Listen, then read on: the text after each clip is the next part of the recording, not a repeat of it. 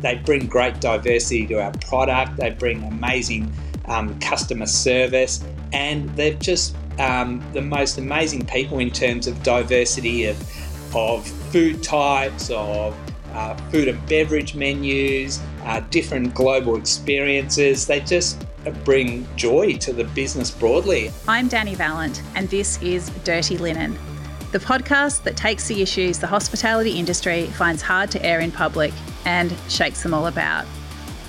Dirty Linen continues to talk about the issue of temporary visa holders in the Australian hospitality industry, and I'm pleased to bring a really different perspective today. It's one of an employer. CEO Paul Waterson is the boss of Australian Venue Co. He's got 4,200 staff across 160 pubs, and last time we spoke, 900 of them were not eligible for any government benefits. They're on temporary visas. Paul, thank you very much for coming along and having a chat to Dirty Linen. So next time you walk the dog, you'll be listening to yourself on the podcast. Yeah, you never like the sound of your own voice, do you? So I might actually skip this episode, Danny. No, you got to listen back to all the amazing things that you're about to say. So yeah, tell me a little bit about what you do generally, and then tell me about how things are at the moment. Yeah, so Danny, we've got 170 pubs all around Australia and New Zealand. The only states we're not in is Victoria and the ACT. So it's been interesting watching the pubs operate during this restrictive period, and what the operating environment has meant for revenue, sales, impact on people, and just the human dynamics of the whole pandemic, I guess. And Australian Venue Co did something pretty innovative early in the pandemic in terms of your temporary visa holders. What did you guys do? Well, it was probably one of the things that I was most worried about, Danny, when we initially closed. And whereas a lot of pubs and restaurateurs looked at how they could generate revenue to keep the tills ticking over, we were pretty fortunate in that we could spend the most of our time looking after our teams. So we had 900 people who were on various visas, and what we did was essentially set up a fund to pay them. So for our employer-sponsored visa holders, we paid them the equivalent of job seeker, including the COVID loading that the government brought in, so they weren't disadvantaged. And then for the other non-employer-sponsored visa holders, we've been paying them $250 a week while they haven't been able to work. I guess, you know, we're in the fortunate position that we can afford to do that. And I think bigger providers like ourselves have a social obligation to really lean in and help these people, given how important they are to our broader business. And so we've really focused on that. And then since the second Victorian shutdown, obviously we've reinstituted it for our Victorian team members. So tell me a little bit about the structure of Australian Venue Co, because obviously not everyone's able to, well, we can all get on the phone to the bank, but you probably don't have to wait on hold for as long as many small businesses would have to. Yeah, we're pretty fortunate in that our normal sales are about 650 million per annum across the 170 pubs, and we're 80% owned by a private equity firm called KKR. We brought KKR in as shareholders a bit over 2.5 years ago now. But like all hospitality providers, you know, we're in enormous pain when the first shutdown came, and that's primarily because, as you know, our industry operates on negative working capital. So we get paid before we end up having to pay the suppliers and the staff.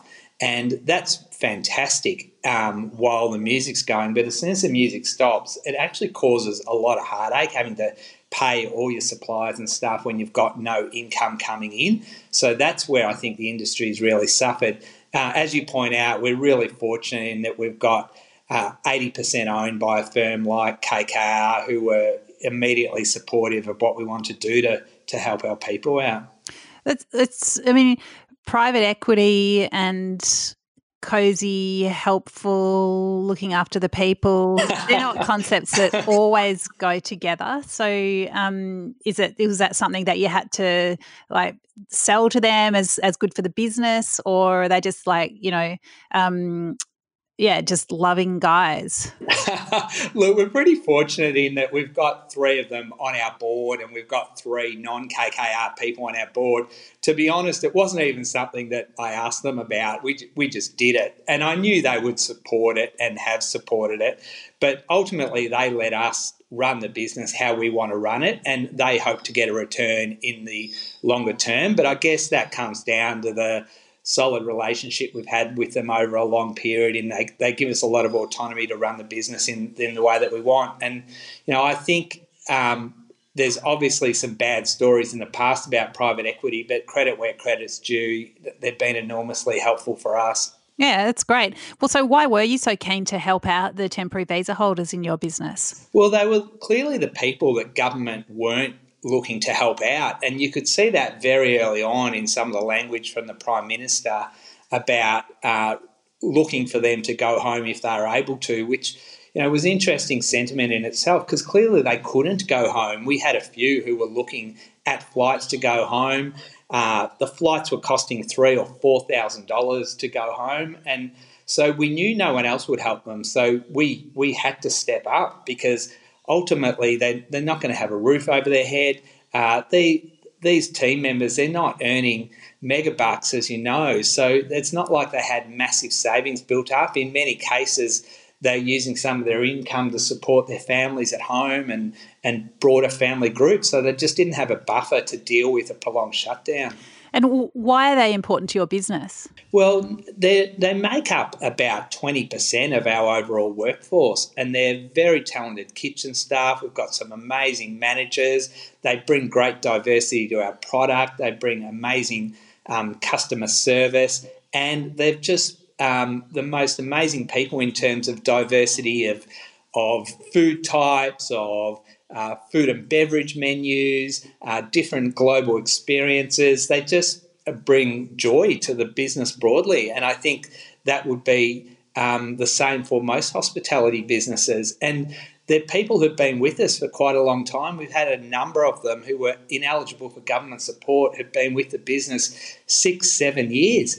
And so it just seemed crazy that they couldn't get help, even though they'd been with us so long. They'd paid taxes all that time. So we knew we had to do something.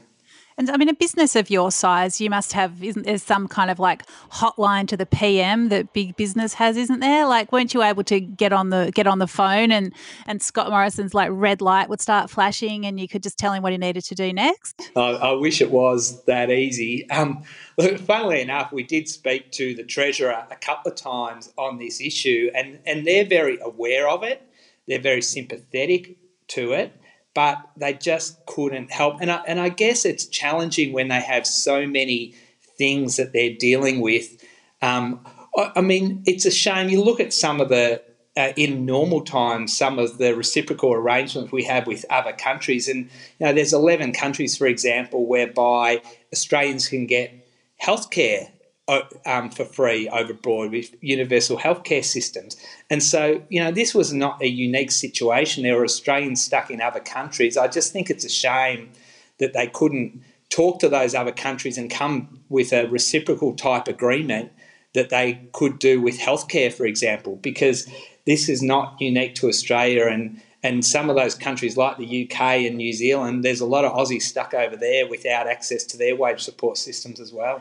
It's interesting you say you spoke to the Treasurer and he just couldn't help. I mean, he could, right? It's a decision. He spoke about that you need to draw the line somewhere. It's just about where you decide to draw the line. And particularly for a program like JobKeeper, which was budgeted at, I think it was $160 billion, and then the first round came in at $70 billion. I mean, that obviously was, I know that it's all money that needs to be borrowed and paid back eventually, but I'm not an economist, but listening to some of the economists, they say that debt's not the thing we need to be afraid of. And, extrapolating from that, I think what we should be more afraid of is leaving some people out in the cold in our society, not only because it's tough for them, but also because when they're without a support net, they are more likely to spread coronavirus. Yeah, it's a very good point. And you're right. Clearly, they could have done something. I agree with you. They should have done something. I think they were just grappling with so many competing issues at the time. And they chose not to take this one, which in my view was the wrong call. And I mean, they've had a bit more time to grapple with it and they still don't seem to be budging. Yeah, and that's the challenge, isn't it, with politicians generally. I think once they make a call, it's very hard to change that position, despite people like yourself, myself, others trying to influence that. And that's not unique to the federal government. We're also seeing that within the state government, whereby once they make a policy call, they're very loath to change it, which is it's a bit unusual for people like you and I, where you often think, well, yeah, we often make mistakes and we often get things wrong. What's more important is that you change it and deal with it, but they just haven't been willing to do it for some reason. Yeah, it's more about embedding in a position. But, I mean, they have changed. I mean, there's no more talk of Team Australia since the second shutdown in Melbourne and Mitchell Shire. Team Australia seems to have left the building. So, I mean, there is a change in the way, there is a change in the nuances around the communication and about, who's on the inside and who's on the outside and where the lines are drawn. So, to me, it's just been, one disappointment after another. As far as including temporary visa holders in the various support packages. The one glimmer of light that I see at the moment is as there are there's pandemic leave that's made available for workers in the aged care industry, and that seems to be on the basis of the award that they're under, not on their visa status. So to me, that seems like a bit of a reframing of the conversation where people are looked at in terms of the industry that they're working in and not in terms of the status in which they're in Australia. Yeah, and that would be equitable and that would be the Australian way, shouldn't it? You've clearly got these instruments which you employ people under, and all the rules should apply for everyone employed under that industrial instrument. Totally agree. Anyway, well, so you've got a pretty broad perspective. You've got venues in various states around Australia. Can you tell me about the different ways that recovery is working or not in your various businesses?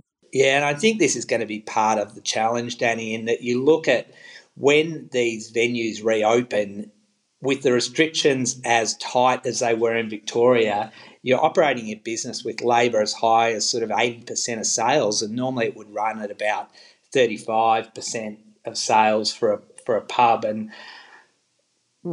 in many of the states where the restrictions have been rolled back, with JobKeeper, you're being able to run your labour in the mid-teens of revenue, and that's enabling you to generate really good cash flow to subsidise the rest of the business.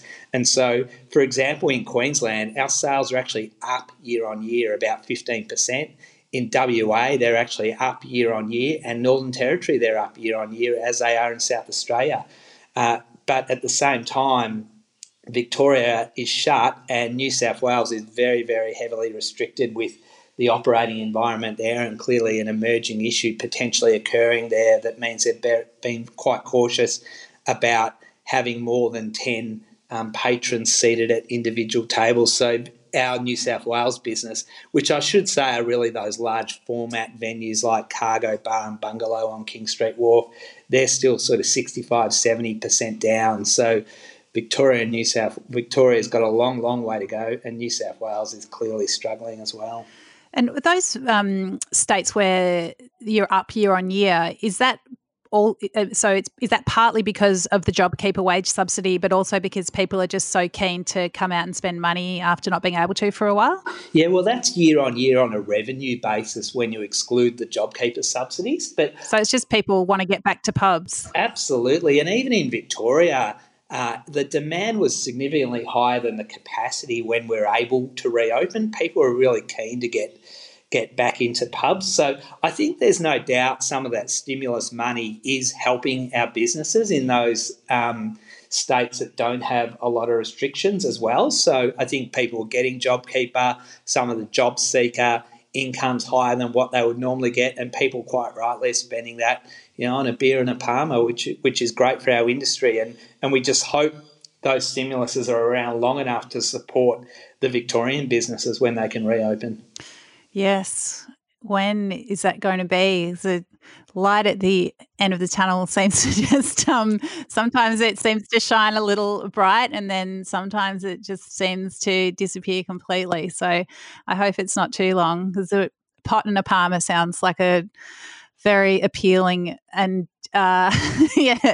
somewhat distant notion. Yeah, Victoria's very, very grim at the moment, isn't it, with such large outbreaks, and even when we do reopen, it's becoming increasingly clear that people will have to wear masks in the pubs and until they're seated at least. And it's going to be interesting to see how that changes the perceptions of drinkers and diners as well.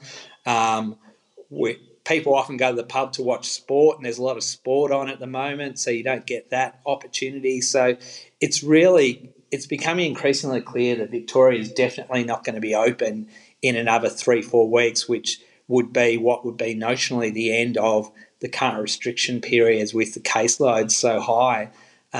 Notwithstanding that, I think the industry did an outstanding job when it was able to open, and as far as I know, there has not been widespread transmission in Victoria's hotels. I know there was the issue with the Crossroads Hotel in New South Wales, but everywhere I went in Victoria when people were open, everyone knew it was a privilege to be open, and everyone, as far as I could tell, were doing the right thing.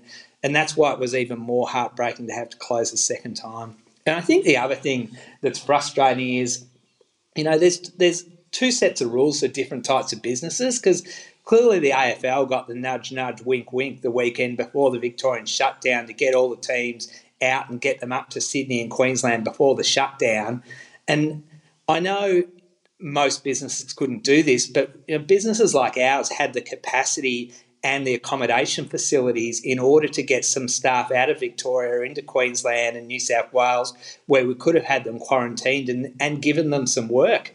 But we weren't given that, 24, 48 hours notice like others were, and that's what makes it even more heartbreaking for some of these people who now have only the sort of meagre income that we're helping them with. Yeah, that's a really interesting point. So you would have been able to shift staff up, put them in your accommodation at some of the venues and then put them to work? Absolutely. We had a number of staff who would have been willing to move interstate, who knew that they would have to enter 14 days quarantine, and we knew we had the capability to look after those people in quarantine because we had teams who would deliver them meals. We've got a very well-developed meal program for staff. We've done well over 8,500 meals for staff since the initial shutdown, so that was all ready to go.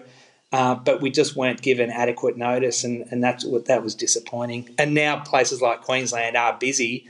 We're short-staffed, we can't recruit, and we've got a heap of people in Victoria who can't work. Yeah, if you just take a couple of steps back and think about borders being closed between Victoria and New South Wales and Queensland, it's just a fantasy land. I don't know. I still, every few days, I'm like, what?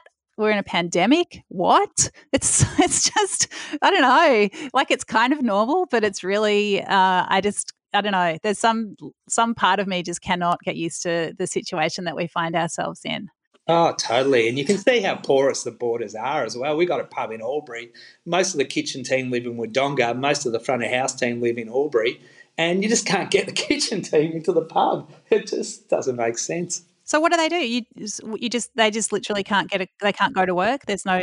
Well, a number of them are living in the hotel accommodation in Albury. So that was one occasion where we did at least get 24 hours notice. So, they've picked up, in some cases left their family and are living in the pub just to get the pub open.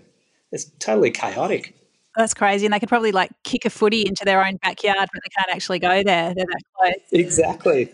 Yeah, exactly. So as regards the rules around distancing and density within your venues, and you said you felt people in Victoria were abiding by the rules. Do you feel like that was the same, not necessarily in your venues, which I'm sure are all shipshape, but in Sydney, I've had a number of communications with people talking about, that they perhaps didn't think that the rules needed to apply to them. Do you feel like there's a bit of a bulletproof, people have been feeling a bit bulletproof, that they don't have to abide by all the distancing and density rules? I think complacency is always going to be the danger here. And I think the other thing is, we're an industry with over 8,000 licensed venues. Now, in every industry of that size, you're going to have some rogues. And that's what's really frustrating is an industry gets tarred with one brush because one operator, for example, or one patron doesn't want to follow the rules. And we're having a lot of trouble in some venues, in Sydney in particular, keeping patrons seated, which is what's required. And so we've got to have extra staff on to manage those situations. We've had to have extra security on. We've clearly got a low threshold for refusing service and asking people to leave, given the risk to the industry generally and the pub specifically. So it's a really complex environment to be operating in. And then, as you point out, the check-in facilities have got to be absolutely ship-shape, because that if your venue, heaven forbid, an infectious patron went to your venue and you did not have good patron tracking, then your venue is going to end up on the front page of every paper, because the various health departments are going to have no choice but to go far and wide looking for people who were in your venue. And so I think proper contact tracing is really critical, most importantly for people's health, but equally for people's reputation, because if you do it really well, then there's no reason in many occasions that people need to go to the media to say, were you at this pub in this time? Yeah, absolutely. So you haven't had any outbreaks at any of your venues? We did. We did. Very early in the pandemic, we had one of our venues in Brisbane, whereby an ex-staff member had returned from Italy, and he met with 12 staff at the venues, and 3 days later he was diagnosed with COVID. We had all our staff having to isolate for the 14 days, and thankfully none of them got the virus, but it was pretty scary, and it was very early in the period, which was worrying. In a way, though, did that give you a good chance to get all your systems in place should that happen again? Oh, very much so. It was a bit of a wake-up call. Probably not as much of a wake-up call. I never anticipated it would extend to this level that it has, but it certainly made sure that we had pretty robust systems. We tracked the staff, talked to the staff about the impact of that, and we spoke to the other venues about what had happened so they could be aware of it and conscious of it. And at that point, it was really people returning from overseas who was transmitting the virus, so there wasn't really broad spread community transmission like there is now. And you've spoken about robust contact collection. Is there something else that you learnt through that experience that you could share with other business owners and hospitality workers that are listening to this, just something that they might not have thought of that's really important in terms of having those robust systems and trying to keep everyone safe? Well, I think it's about really open communication with everyone, because I think there's a temptation that, I really don't want everyone knowing someone infectious was at my venue, and I think people need to look past this and take the bigger view and be really open and communicative in how you manage it. I think in keeping in contact with the staff is also really important. So we were having daily or second daily calls with all the staff who were quarantined at that time. The mental health strain on people quarantined for 14 days was really considerable. So looking after their health and well-being was really, really important. So having great peer and community support programs around them. I think cleaning regimes are obviously absolutely fundamental, and I would imagine most venues have those in place now. And it's just making people more and more aware. So we're doing more awareness training on what we call our safe socialisation policy, that is really trying to just make people aware that things aren't normal yet, and we want to stay open. We want the industry to stay open, and we all have an obligation to do that. And I think probably the last thing that we implemented that has gone incredibly well is our contactless ordering system. So we use Mr. Yum, and that was averaging about 13% of our sales were going through Mr. Yum prior to the shutdown. when Victoria was open for a period, we had in some cases a pub like College Lawn in Paran, nearly 90% of sales were going through contactless ordering, Mr. Yum on their phone. And that really was interesting because I thought, gee, you don't know who's coming to your pub half the time, but with something like Mr. Yum, you've just got enormous data that you'll be able to use in future to look at what people were pairing foods with, what wines they're drinking, what beers they're drinking, how well your specials are working. So we're going to use it long term as a revenue driving tool, and that data analytics is just going to be so important. Yeah, I mean, it's the innovations that have come out of the difficult times are certainly many and varied, and that is so interesting that you're able to learn more about your customers during this period. Let's talk about the city, and I mean, we can talk about the CBD, Melbourne, maybe Sydney as well, or anywhere around the country. What do you reckon is the future for our CBDs? In the short term and probably even the medium term, it's incredibly challenging. Now, it's increasingly clear that people aren't going to be returning to Melbourne CBD this calendar year. When you talk to the big employers, they have absolutely no intention, even when they're allowed to go back, to send people back this year, and that's going to have a whole large implications for businesses during that peak trading period. Like most hospitality businesses, we do about 35% of our earnings in November and December, and that's going to be really, really challenging. I think not having sport, not having concerts is going to be really, really challenging. And it's, I know we're in the eye of the storm now, but it's really hard to see a packed MCG anytime soon. It's hard to see a packed Rod Laver Arena anytime soon. And I think for city venues, it's going to be really challenging. Hence why I think it's really important to be having those upfront discussions with landlords in particular of CBDs now, because the danger is that landlords play this way too heavy, and you do have a whole generation of pubs and restaurateurs who are not going to be operating, and you go back to what the city was like 15, 20 years ago, where it just wasn't a place to go out, and we just can't have it that way. That's such a scary thought. But I mean, hopefully, because there's so much more residential in the city now, that it wouldn't just like revert back to 1980 in that sense of, everything's dead. But without the commerce in the city, of course, it's a very different landscape.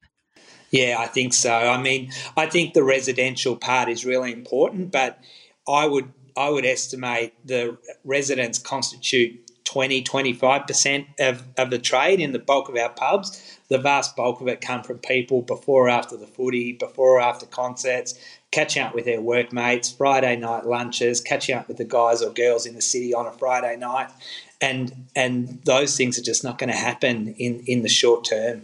So speaking of landlords, and a lot of restaurateurs are very concerned because the commercial tenancy rules that were brought in by the state government were set to expire at the same time as the original JobKeeper, so towards the end of September. We know that JobKeeper's been extended, but we haven't heard yet about commercial tenancy obligation for landlords to negotiate and all those kinds of things. What's your feeling around that, and do you have any tips for people who are trying to negotiate with tricky landlords? I think it's got to be extended clearly for places like Victoria. But to put it in context, we weren't captured by the Code of Conduct because what our revenue was. So we went in to landlords and just had really frank and open discussions in terms of what this means for your cash flow.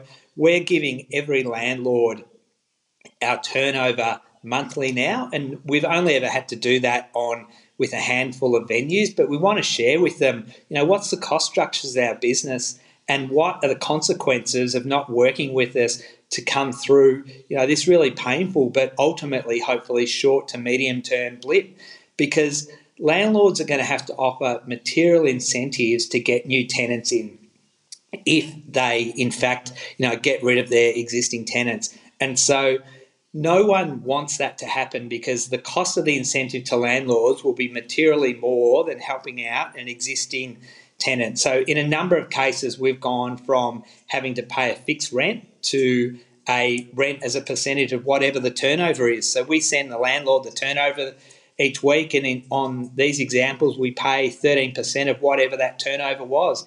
And he understands that. He understands that, this is a short-term period. He wants something to help him pay his outgoings.